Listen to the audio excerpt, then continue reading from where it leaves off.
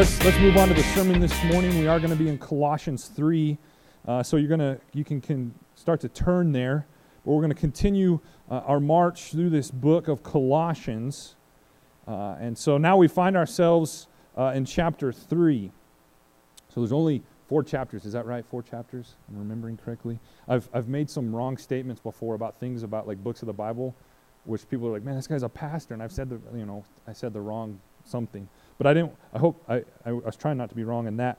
But chapter 3, as you're turning there, this morning I've titled our sermon, Driven to Holiness. And before we really dig in, as you start to kind of glance at that passage, I do kind of want to talk about this idea of holiness. I want to talk about holiness for a minute because holiness seems a little bit elusive. Sometimes we talk about this idea of holiness, and we're kind of like, man, what is he talking about? What is he getting at with holiness? And even sometimes it's kind of like this scary thing for us to get our minds around. Are any of you kind of like me and kind of feel like, man, it's hard to be holy? When we talk about holiness, it's hard to be holy, this kind of, in a sense, perfect or set apart or perfectly good. Man, it's hard to be holy.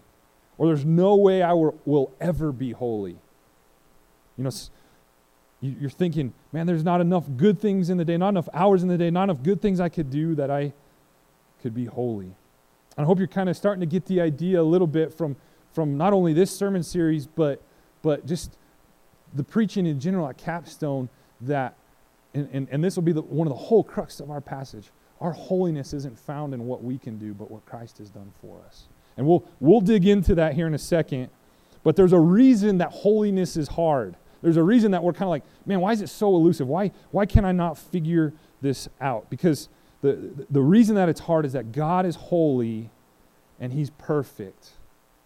God's holy and He's perfect. And before sin, if we read through Genesis, if you're new to the Bible, if you read in Genesis before Adam sinned, Adam was able to walk around and talk with God, like hang out with God. And the reason he could do that is because in a sense, that was before sin, and in a sense, he was holy before sin entered the picture.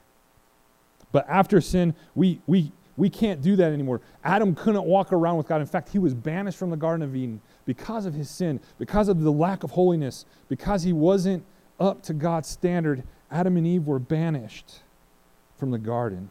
And ever since that day, ever since man fell, we've been trying to be right with God, and we've been trying, in a sense, to discover His holiness.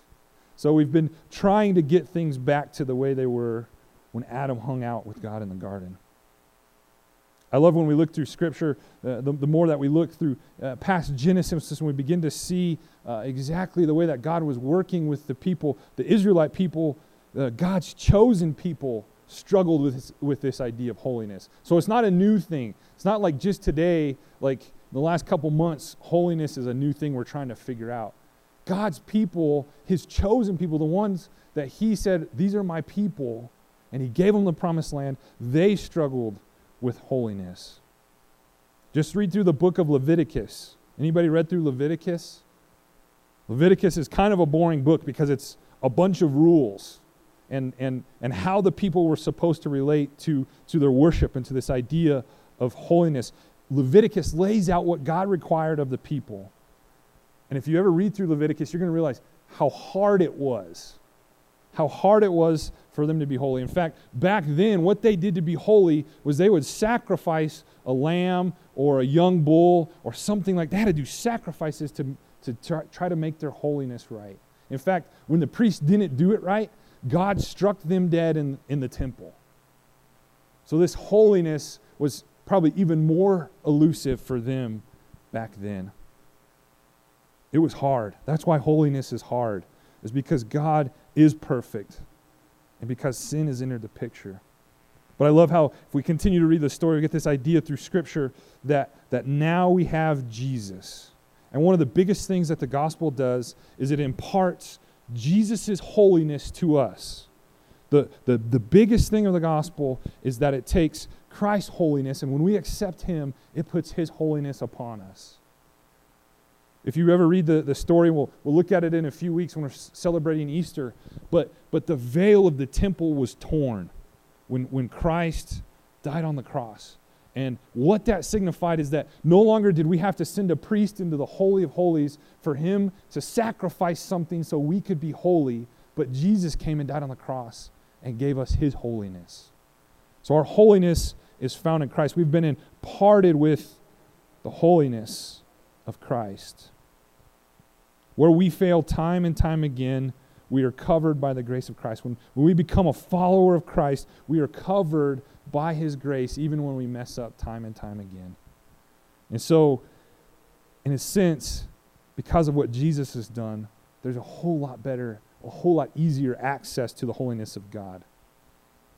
But, this is kind of where the big but enters the picture. We have the holiness of Christ through the gospel, and when we accept that, that's awesome. And we have this access now, but this doesn't mean we just live like we want. This doesn't mean like that just because we're holy, because of what Christ has done, we can just have a total free life and a free pass, a hall pass to do whatever we want. When we become a follower of Christ, we are driven to holiness. We are still driven to the example that Christ has given. We're still driven to the holiness of God. When Christ is everything for us, we are driven to his holiness. And what this means is that God calls us to change. God calls us to change. God wants us to make a difference. And when we're a follower of Christ, God pushes us to holiness. God will push us to holiness. I firmly believe that when we look at Scripture, when we encounter Christ, he doesn't leave us the same.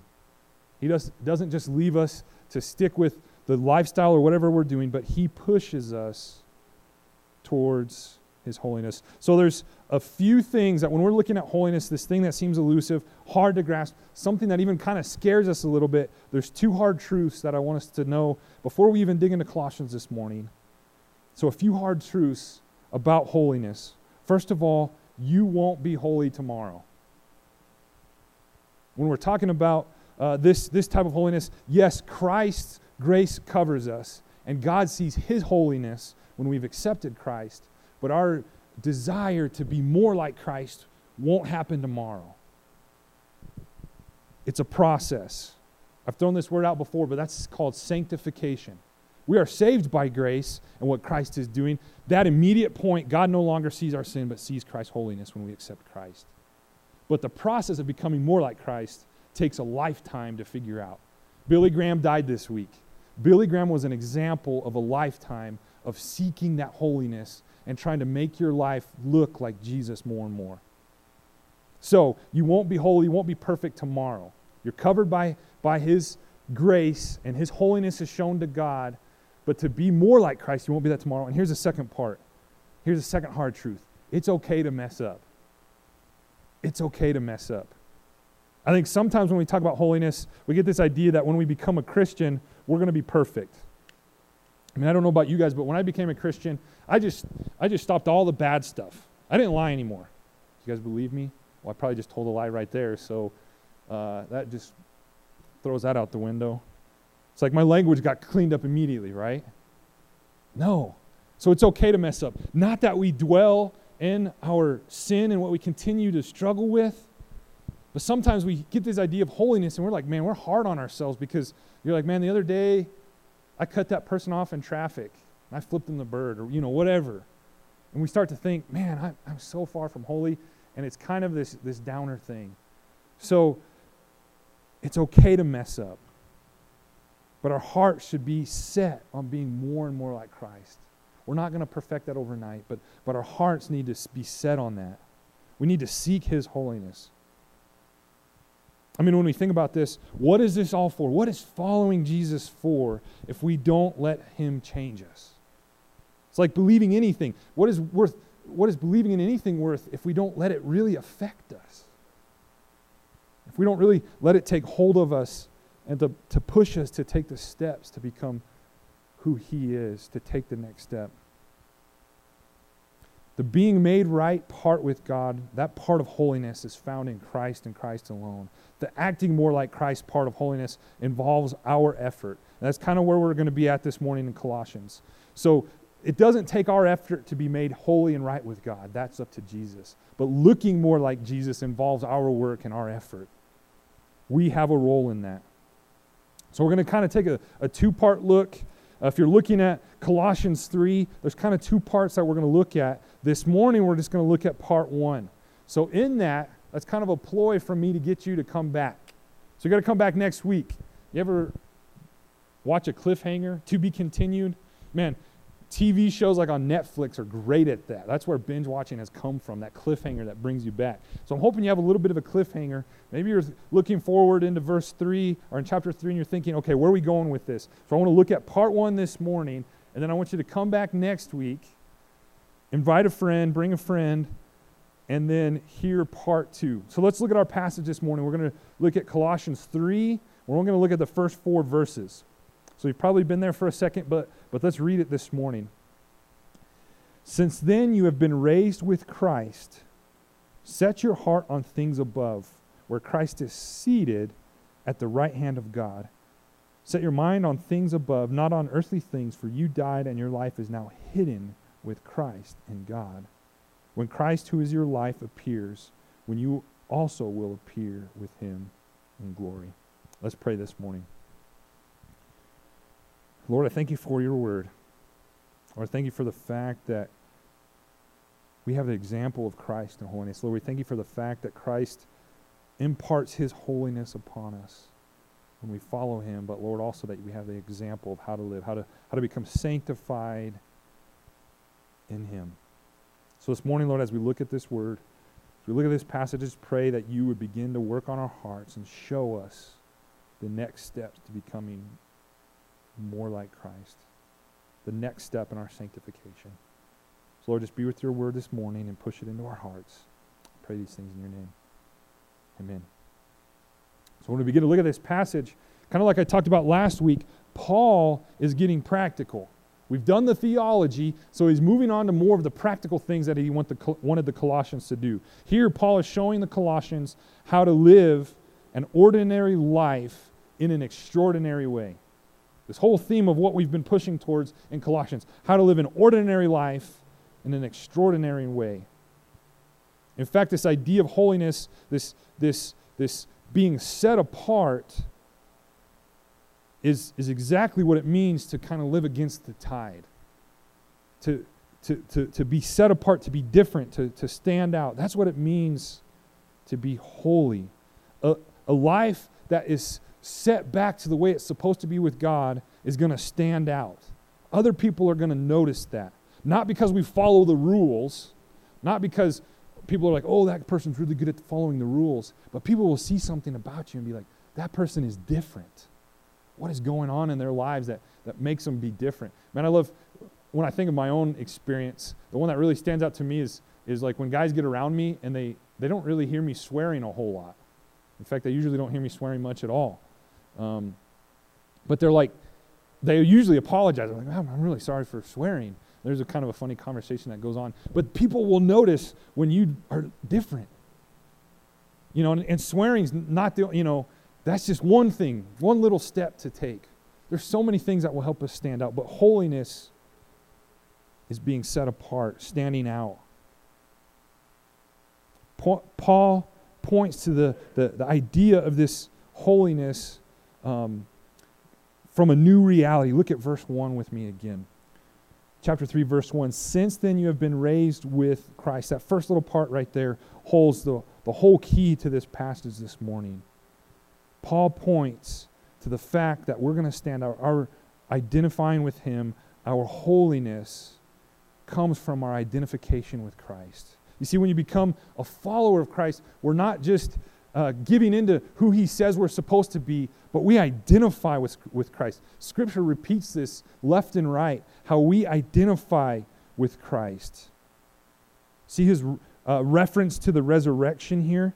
You see, when we celebrate baptism, and we're looking at maybe doing that down the road here shortly, what baptism does is it shows kind of how we identify. We die to our old self and we're raised again.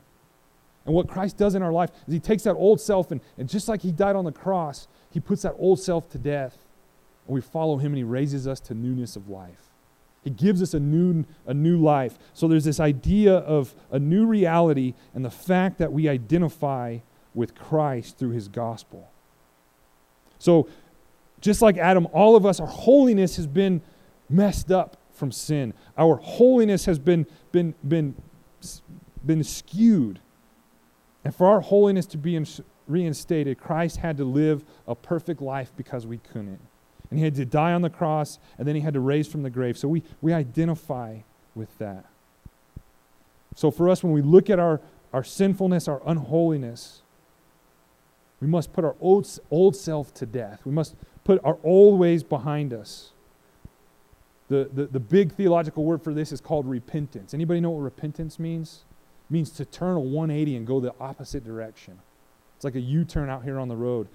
Repentance, this is what God calls us to. We identify with him. We leave our old self and we go right after Christ. And in this, Christ gives us a new life.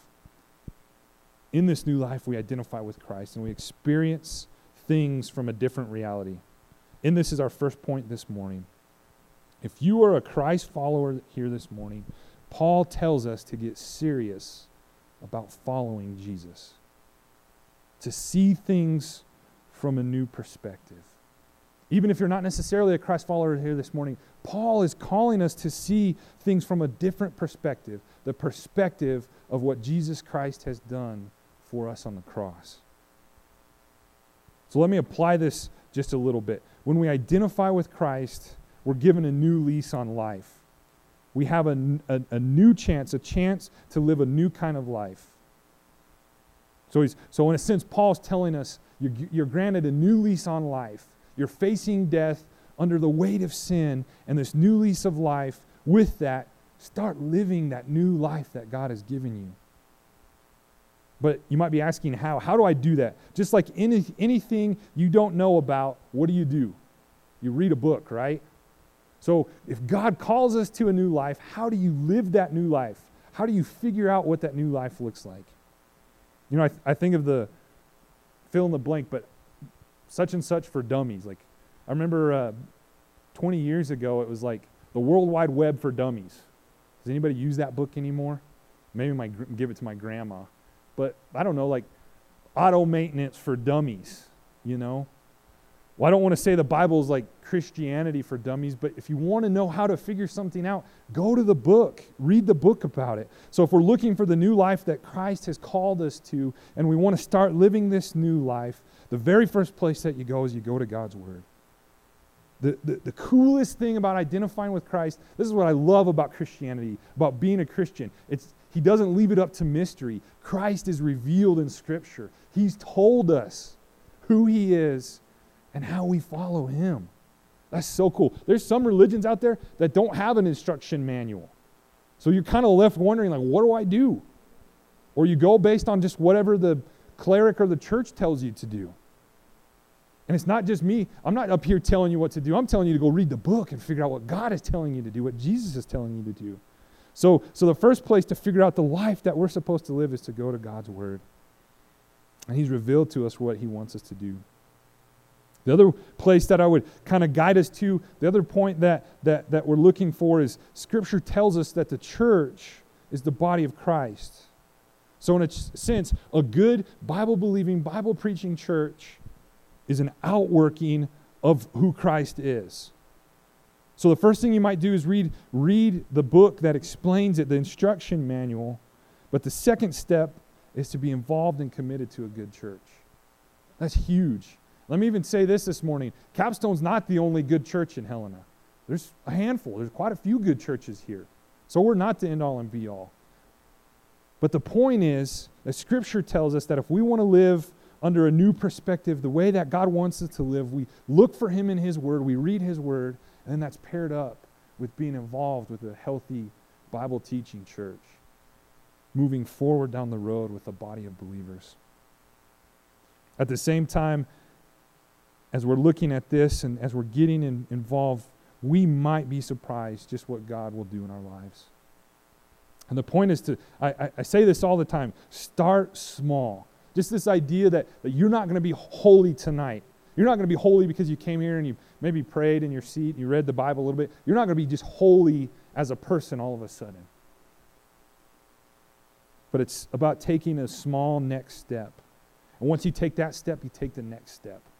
And you continue to take steps and steps. Just looking at Billy Graham. Billy Graham didn't start with the massive step. He started with the small steps. And he did the small steps over and over and over and over again. It's like playing a sport. You don't do the big things all the time. You don't score the touchdown, but you're in the weight room and you're running sprints and you're going through all the individual drills at practice. So it's little step by step. And at the same time, be here, be present, ask questions. Here's something I hope you guys realize. If you ever want to know something, you're kind of confused, first of all, you can look for it yourself. But I'm here, Andrew's here, someone's here to talk to you and even talk about these things. If you have questions, hit me up, hit us up. Ask those questions. This is a good place for questions. If you're learning, growing, and then just being here. I was kind of talking about that a little bit this morning, but you guys helping and being in the seats, that's huge. And then finally, be a sponge. Soak up God's word. Soak up God's word. Be listening and hearing what he has to say to you. Now I need to move on this morning. So let's look a little further into our passage. So once Paul's encouraged the Christians to start living out what they believe, he moves on to encourage them to live a new standard. Let's look at the end of verse 1, and we'll read into verse 2. In the second part of verse 1, set your hearts on things above, where Christ is seated at the right hand of God.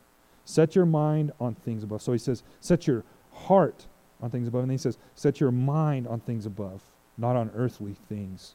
Paul is saying that the Colossians need to get their mind out of the gutter. Anybody ever tell you that? Get your mind out of the gutter? Hope not, but if they did, it's okay. But he's telling the Colossians, get your mind out of the gutter. Maybe not so much in the sense of how we say that, but more in the sense with the new lease on life that Christ has granted them, they have new motivation, their heart. They have a new mindset.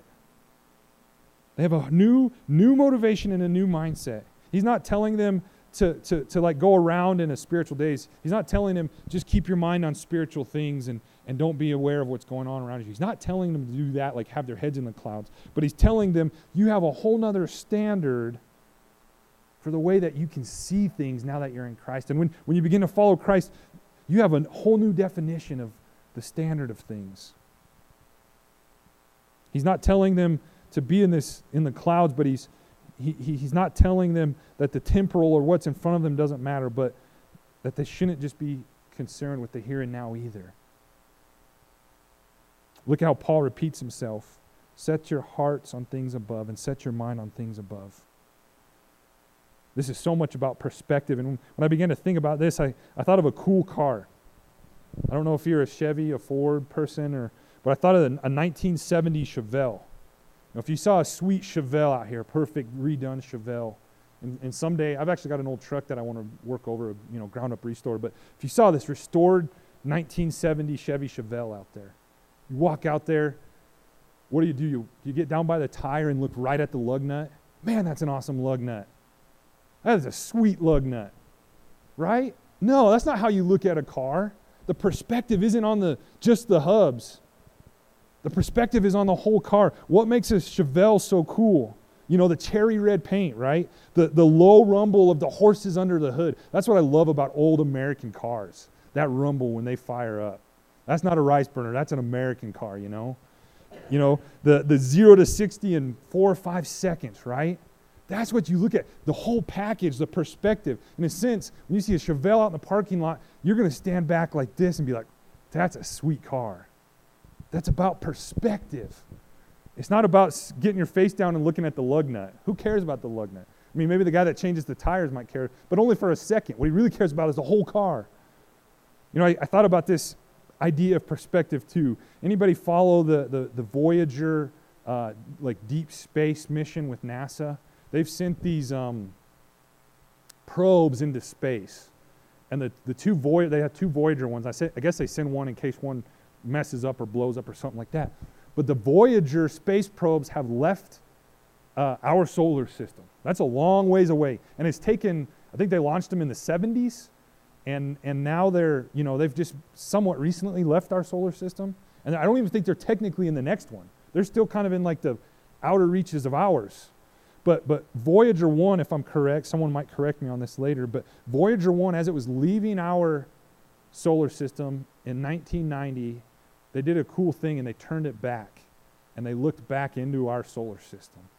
And it shows this band of light. And the pictures, if you're not a space person, they're kind of lame.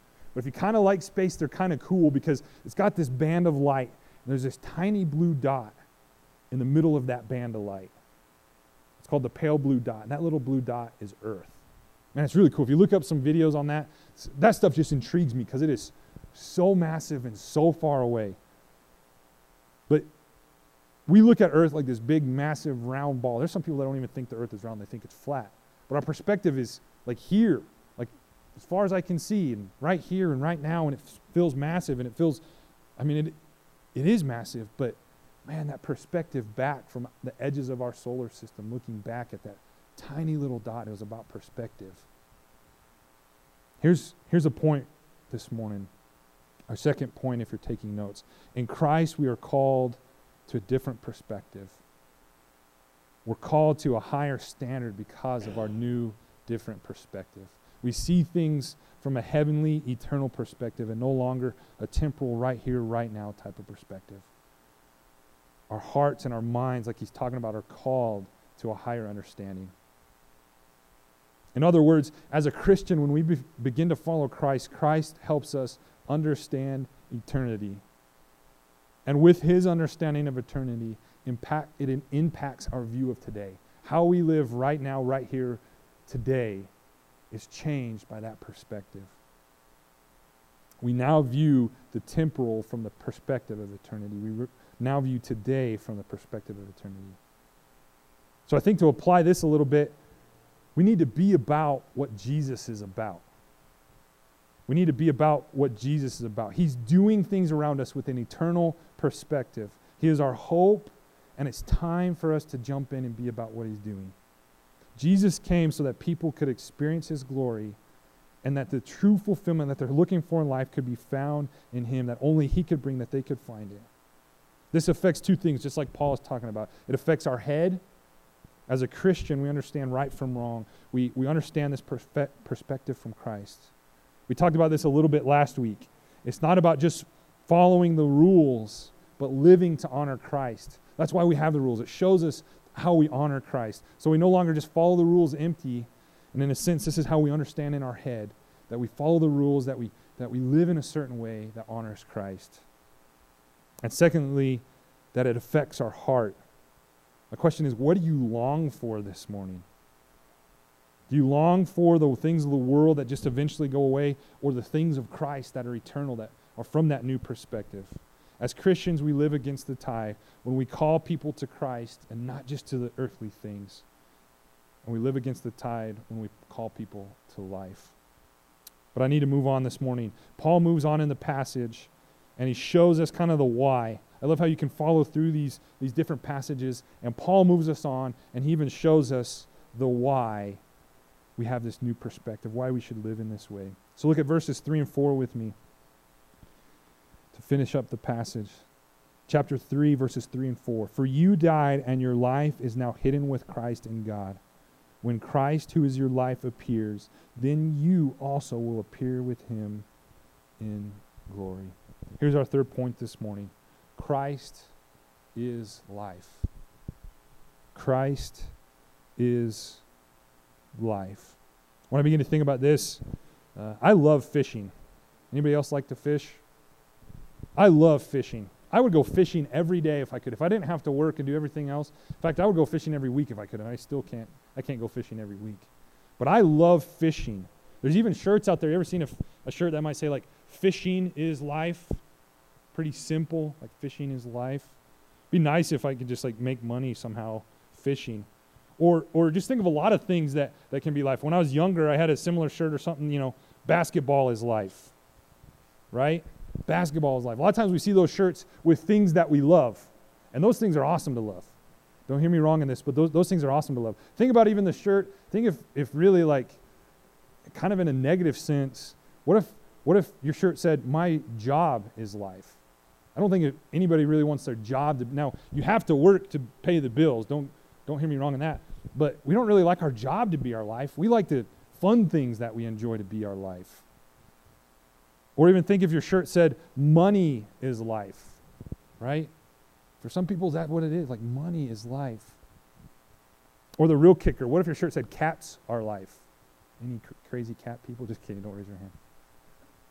But what if your shirt said, cats are life? The point that I'm getting at in this is we've seen shirts like this, or we've had this idea, or we might even have some of these sentiments in a good way or a bad way. Our job isn't a great one. We don't want our job to be our life. We want to work so we can go have time off, right? Fishing, even though, maybe if I fished every day, it wouldn't be as fun. Maybe the fact that I only get to do it once in a while, that's what makes it so good. But the point in this, kind of from our passage this morning, when we're looking at the fact that Christ is life, all of these other things make pretty horrible gods. Cats make pretty horrible gods. There were some, I think the Egyptians worshiped cats. But fishing really makes a horrible god. It's not fulfilling. At the end of the day, it's not fulfilling. Your job, thank the Lord, is not a good God. So we shouldn't worship our jobs. This is the distinction that Paul is making in this, that our life is hid with Christ. In Christ is our hope. Our jobs don't give us hope, or even our hobbies don't really give us hope. They give us refreshment, some time off and something we enjoy, and they give us happiness, and they should, because God gave them to us for that. But they don't bring us hope. There's not hope in fishing. In Christ is forgiveness. This is why Christ is life. This is what Paul's talking about. In Christ is hope, and in Christ is forgiveness. My fishing doesn't forgive me. It's an inanimate thing. It doesn't love me and forgive me and see my faults and give pass on them. And most importantly, kind of like what we're talking about this morning, in Christ is holiness. In Christ is holiness. Life is not about principles or rules. It's not about making these things, our jobs, our cats, our fishing, our God. It's not about following certain concepts. It's about following a person, and that person is Jesus Christ. Because when we decide to follow Christ, when we decide that we want to surrender our lives and we realize that He died on the cross for us, it gets personal. It's personal because Jesus was a person. My fishing's not a person. Now I might go with somebody, but fishing's not a person. My job's not a person. Following Jesus, His holiness, and making Him our life is personal because He was a person. In His life, when we surrender to Him, is our life. Our life can be found. In Him, our righteousness is His righteousness. If we decide to follow Him, He becomes the reason, the very reason for our existence. In a sense, I don't want my job to be my existence. Heck, I don't even want fishing to be my existence. As much as I pretend that might be kind of cool, that all I ever did was fish, that shouldn't be my existence. But Christ and His glory and us following Him should be the point of our existence. So as I kind of come to conclude this morning, you have the choice to follow either Christ and His Heavenly Father as your God, or you have the choice to follow other gods. This is probably the biggest thing that religion is all about. Who or what are you making God? And here's the thing, even if you don't go to a church, even if you don't walk into some other kind of a mosque or a temple or some other kind of religious thing, you're still making something or someone a God. And Paul's final point in this, as we're seeking holiness, we can seek Christ, a personal Savior, and the holiness that He grants us. And there's not a better God. In fact, He takes those other things that sometimes we make into gods. Now, I'm not saying other religions, but He takes things like fishing and He blows it up and makes it the most awesome thing we've ever done. He makes the Chevelle in the parking lot, puts it into perspective, and makes it one of the coolest things we've ever seen. So His holiness drives us to put things in the right perspective. Jesus is worth more than anything else, and He is the key to our holiness. Jesus is the key to our holiness. So this morning, I hope that as we're working through this, as we look at the elusiveness of holiness, the elusiveness of what it means to be good, I hope that we can find our holiness, not only what Christ has done for us, but the example that he lays before us. So as I conclude this morning, I ask that you guys would just bow your heads and close your eyes. Everybody would just bow their heads and close their eyes.